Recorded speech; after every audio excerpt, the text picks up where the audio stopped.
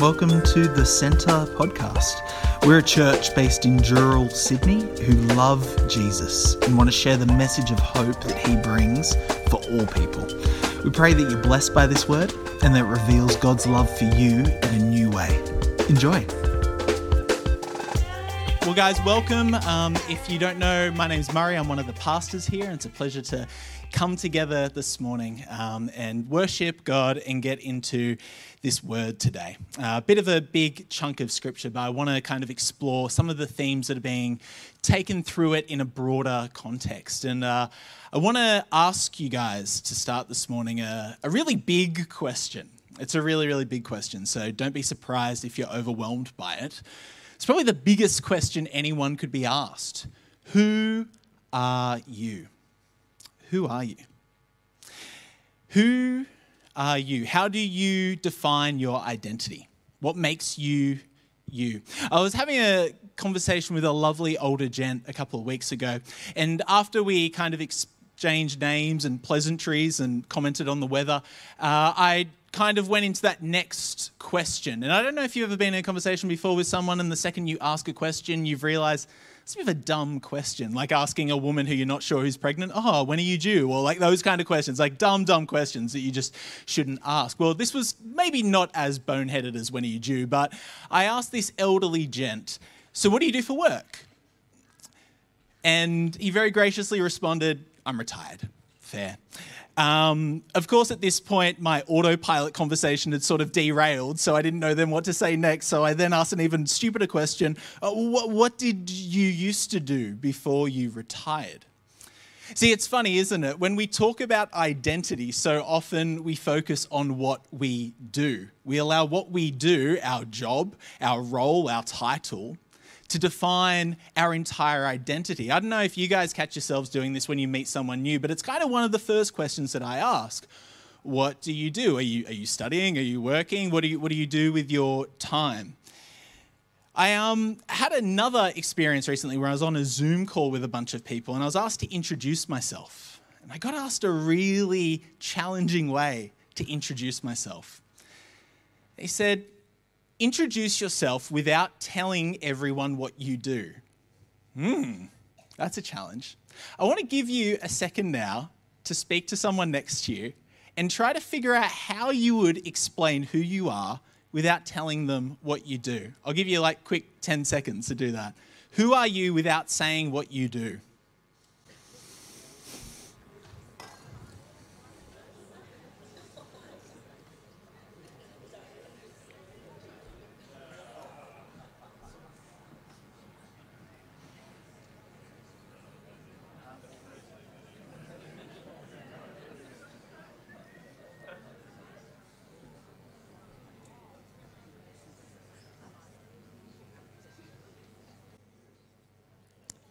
It's challenging, right?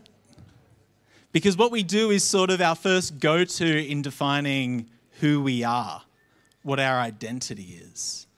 But I think that there's something to say in this passage that Ben read for us this morning that suggests that maybe our identity is beyond our job or our name or who our family lineage is or where we came from, that our identity needs to be founded in something more. Because if you place your whole identity in your job, well, I'm sorry to tell you, you're probably going to have an identity crisis when you retire.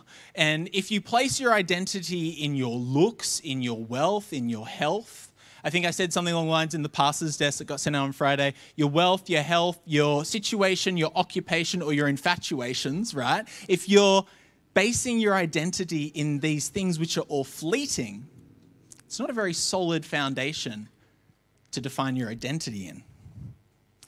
James writes at the start of his letter, "For the sun rises with scorching heat and withers the plant. Its blossom falls and its beauty is destroyed. In the same way, the rich will fade away, even while they go about their business." So who are you? John 21, I think, has some wisdom for us this morning. I think before we get too deeply into it, I think it's really important to note something about this passage of Scripture.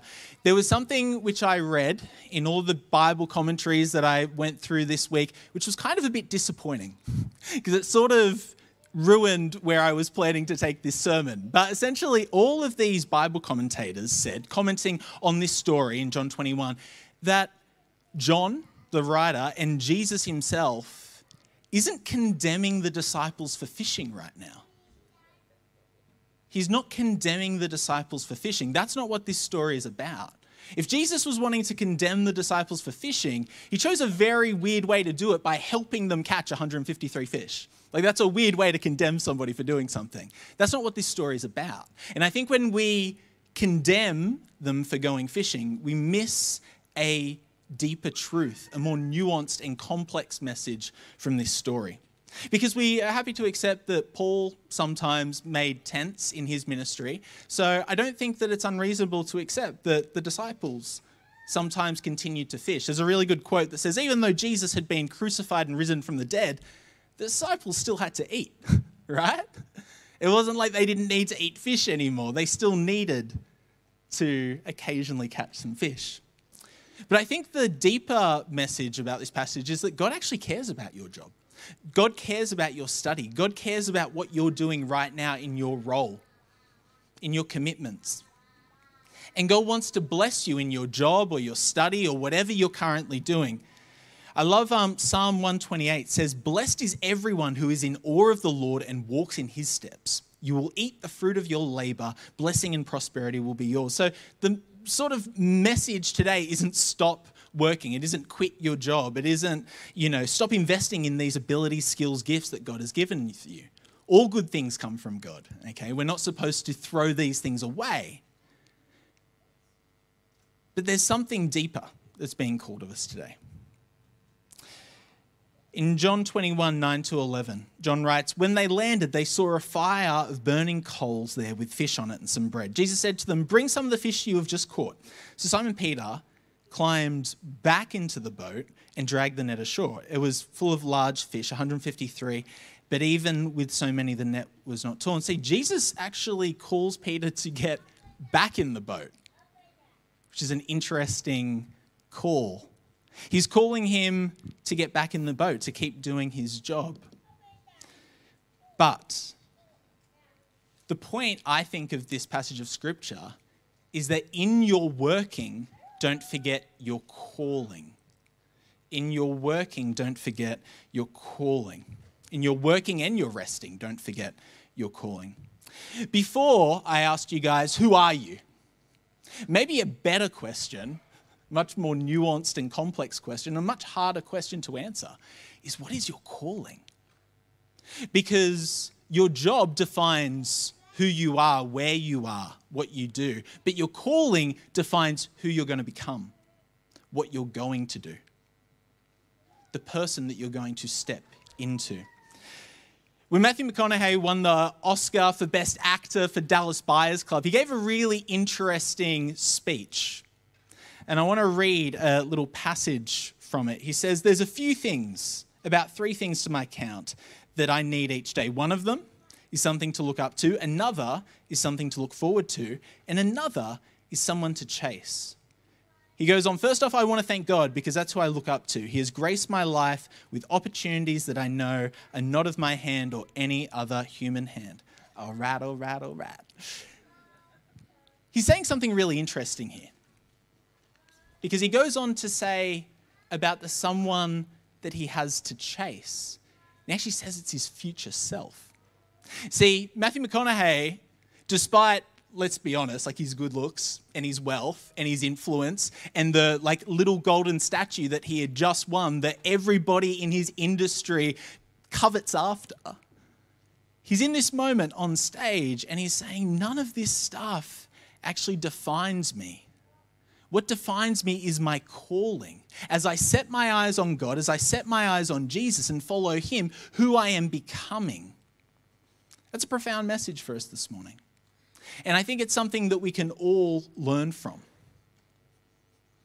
So what was Simon Peter's calling? Well, if we go back to the start of John's gospel, we read the first thing that Andrew, Simon Peter's brother, did was find his brother Simon and tell him, "We have found the Messiah." That is the Christ, the Savior, the Lord. And he brought him to Jesus. Jesus looked at Simon Peter and said, "You are Simon, son of John. You will be called Cephas, which when translated is Peter. See, what's your calling? It was probably a good question that I could have asked that elderly gent. He probably would have looked at me like I'm insane. Because we live in a culture which is very used to asking shallow questions and doesn't really ask those deeper questions. Not just, hey, how's the weather? What's your name? But what's your calling? Who's the person that you want to become? Because deep questions get deep answers, but shallow questions get shallow answers. But Jesus wants to ask Peter a really deep question in this passage that we're looking at today. A really, really deep question. Simon, son of John, do you love me more than these? Now, two things to note in this moment. Jesus asks him 3 times. Why does he ask him 3 times? Well, as they're around a coal fire speaking. We are drawn back to earlier in John's Gospel, the last time Simon Peter was around another coal fire outside the court temple of the high priest on the evening before Jesus is crucified. And people ask Simon Peter, aren't you that guy that followed Jesus? Aren't you one of his disciples? Aren't you from Galilee? And 3 times, as we saw in that video, he says, no, I don't know what you're speaking of. So 3 times he's denied his calling. 3 times he's denied Jesus. And now Jesus is coming back and asking him 3 times, do you love me? Are you going to pick up that calling again? Are you going to pick up that future that I have in store for you? Or are you going to go back to defining yourself as Simon, son of John? Simon the fisherman, Simon from Galilee. Is that how you're going to choose to identify yourself? Or are you going to choose to identify yourself through a new calling? Through this calling that I gave you. You will be called Cephas, Peter, rock, the foundation on which the church will be built. That is Peter's calling that he'd forgotten, and that is the calling that he needs to be reminded of. Not that the fact that he's a fisherman, not that the fact that he's a son of John, not the fact that he's from Galilee are irrelevant, but they don't define him. What defines him was his calling to be the rock of the church, the calling that Jesus had given him. Not his dad, not his friends, not his brothers, not some bully in high school, but the calling, the name, the identity that Jesus had given him. And he says, you know I love you. You know I love you. You know, Jesus, that I love you is what he says. And what's Jesus' response? Then follow me. That's the only true way that we're going to be claiming hold of our identity.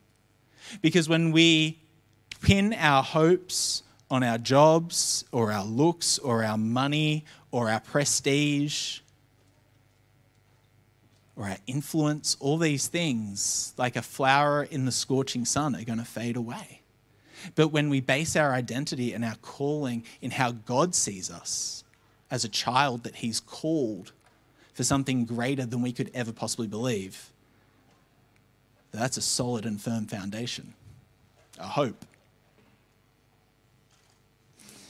But I think that's something that's really, really interesting for us to grab onto today for those who maybe already know this. Maybe already know that they are called by Christ, already have a vision and a view of where they want to be heading as they follow Jesus. For those who've maybe been following Christ for a few years and feel like they know their calling, I think there's something that can also be taken from this passage today. Because what happens as we move on in this story as Peter follows Jesus? John follows Peter. See, John starts following Peter and in turn following Jesus, not because Peter prayed some perfect prayer, not because Peter quoted some perfect Bible passage, not because Peter was any spectacular person himself, because just previously he had denied Christ 3 times. But in this moment, John follows Peter following Jesus. I think that's something that maybe we can latch onto this morning.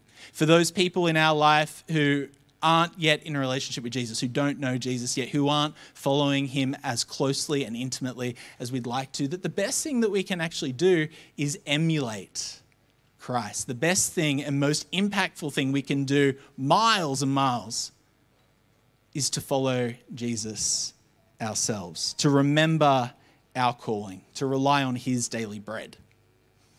It takes a lot of pressure off, doesn't it? When all we need to do is just follow Jesus and emulate. Because notice what happens when Peter takes his eyes off Jesus and starts worrying about the John behind him. He stops focusing on following Jesus and he starts worrying. He stops following and he starts worrying. He says, Lord, what about him? What about him? What about him? And what does Jesus say? Jesus answers, if I want him to remain alive until I return, what is that to you? You just must follow me. You just need to stop worrying and start following. That's all that we can do. The rest is in God's power. I want to finish today by reading part of Jesus' Sermon on the Mount in Matthew. It's in the Message translation. I just thought it was so beautiful as I was reading it this week. And it's a bit of a longer one, but it's a longie, but it's a goodie. So I want to read it to you because I think it's really going to summarize a lot of the ideas that are in John 21 this morning. Jesus is saying, if you decide to live for God, living a life for God worship, it follows that you don't fuss about what's on the table at mealtimes or whether the clothes in your closet are in fashion. There is far more to your life than the food you put in your stomach, more to your outer appearance than the clothes you hang on your body. Look at the birds, free and unfettered, not tied down to a job description, careless in the care of God. And you count far more to God than birds. Has anyone by fussing in front of the mirror ever gotten taller by so much as an inch? All this time and money wasted on fashion, do you think it makes that much difference? Instead of looking at the fashions, walk out into the fields and look at the wildflowers. They never prim or shop. Have you ever seen colour and design quite like that? The 10 best men and women in the country look shabby alongside them. And if God gives such attention to the appearance of wildflowers, most of which are never even seen, don't you think he'll attend to you, take pride in you, do his best for you? What I'm trying to do here is to get you to relax, to not be so preoccupied with getting, so you can respond to God's giving. People who don't know God and the way he works fuss over these things, but you know both God and how he works. Steep your life in God reality, God initiative, God provisions. Don't worry about missing out. You'll find all your everyday human concerns will be met. And here's how he wraps it up. Give your entire attention to what God is doing right now and don't get worked up about what may or may not happen tomorrow. God will help you deal with whatever hard things come up when the time comes. Jesus is saying, stop worrying and start following. Craig Keener, a biblical commentator, says it's noteworthy, however, that Jesus invites Peter to feed others only after Peter himself has first been fed. See, if we really want to be taking care of our families, our friends, our community, we need to make sure that we are first filled with the daily bread that Jesus brings. You'll notice when we read this passage today that when Peter comes ashore, Jesus already has fish and bread there on the fire. I might call the band up. See, he calls Peter to bring more fish, to contribute, to be part of this mission, to be part of this breakfast meal that they're sharing. But there's this bread, this living bread, this bread of life that only Jesus can provide. Peter didn't have it. John didn't have it. Thomas didn't have it. There's a bread of life that only Christ can offer when we follow him. Our fish, our contribution are important, but he's already got the fish there. He doesn't need it. The fish are for us. And he's got this bread of life that we need to lean into and take. To take the calling that has been set out for us in advance. Do you need to discover your calling this morning? To have an identity in something firmer and stronger than the things that will fade away in the scorching sun? Do you need to get maybe back on the path to following Jesus? Do you need to stop worrying about other people's journey and start following? I'd encourage you to get prayer this morning. We've got a prayer corner up the back. Our team would love to get around you. I'm sure the person next to you would love to pray for you if that's too intimidating. I would love for you guys to not walk away this morning without taking hold of a identity and a calling that won't fade away. Stop worrying and start following. Jesus, we thank you that you are a God who cares about our jobs, cares about our study, cares about our friends and our family, cares about what we do with our lives. But God, what you care about most is who you have called us to become more like you, Jesus, to be more filled with your Spirit, to emulate you in everything we do. God, you don't call us into a job, you call us into a relationship.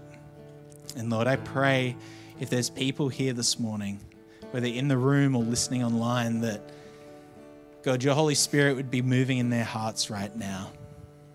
Because they know that the things that they've been building upon are shaky. They've been building on a foundation of sand, and God, they need a foundation of rock, a calling, a name, an identity that won't fade away. God, wouldn't you give us the strength to continue to follow you faithfully, to stop worrying about everything else and start following you. In Jesus' name we pray. Amen.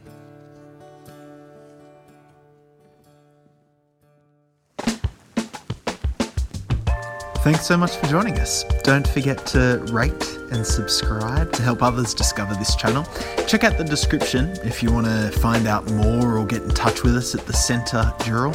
But in the meantime, praying for God's hand over you as you continue to step into everything Jesus has in store for your life. Be blessed.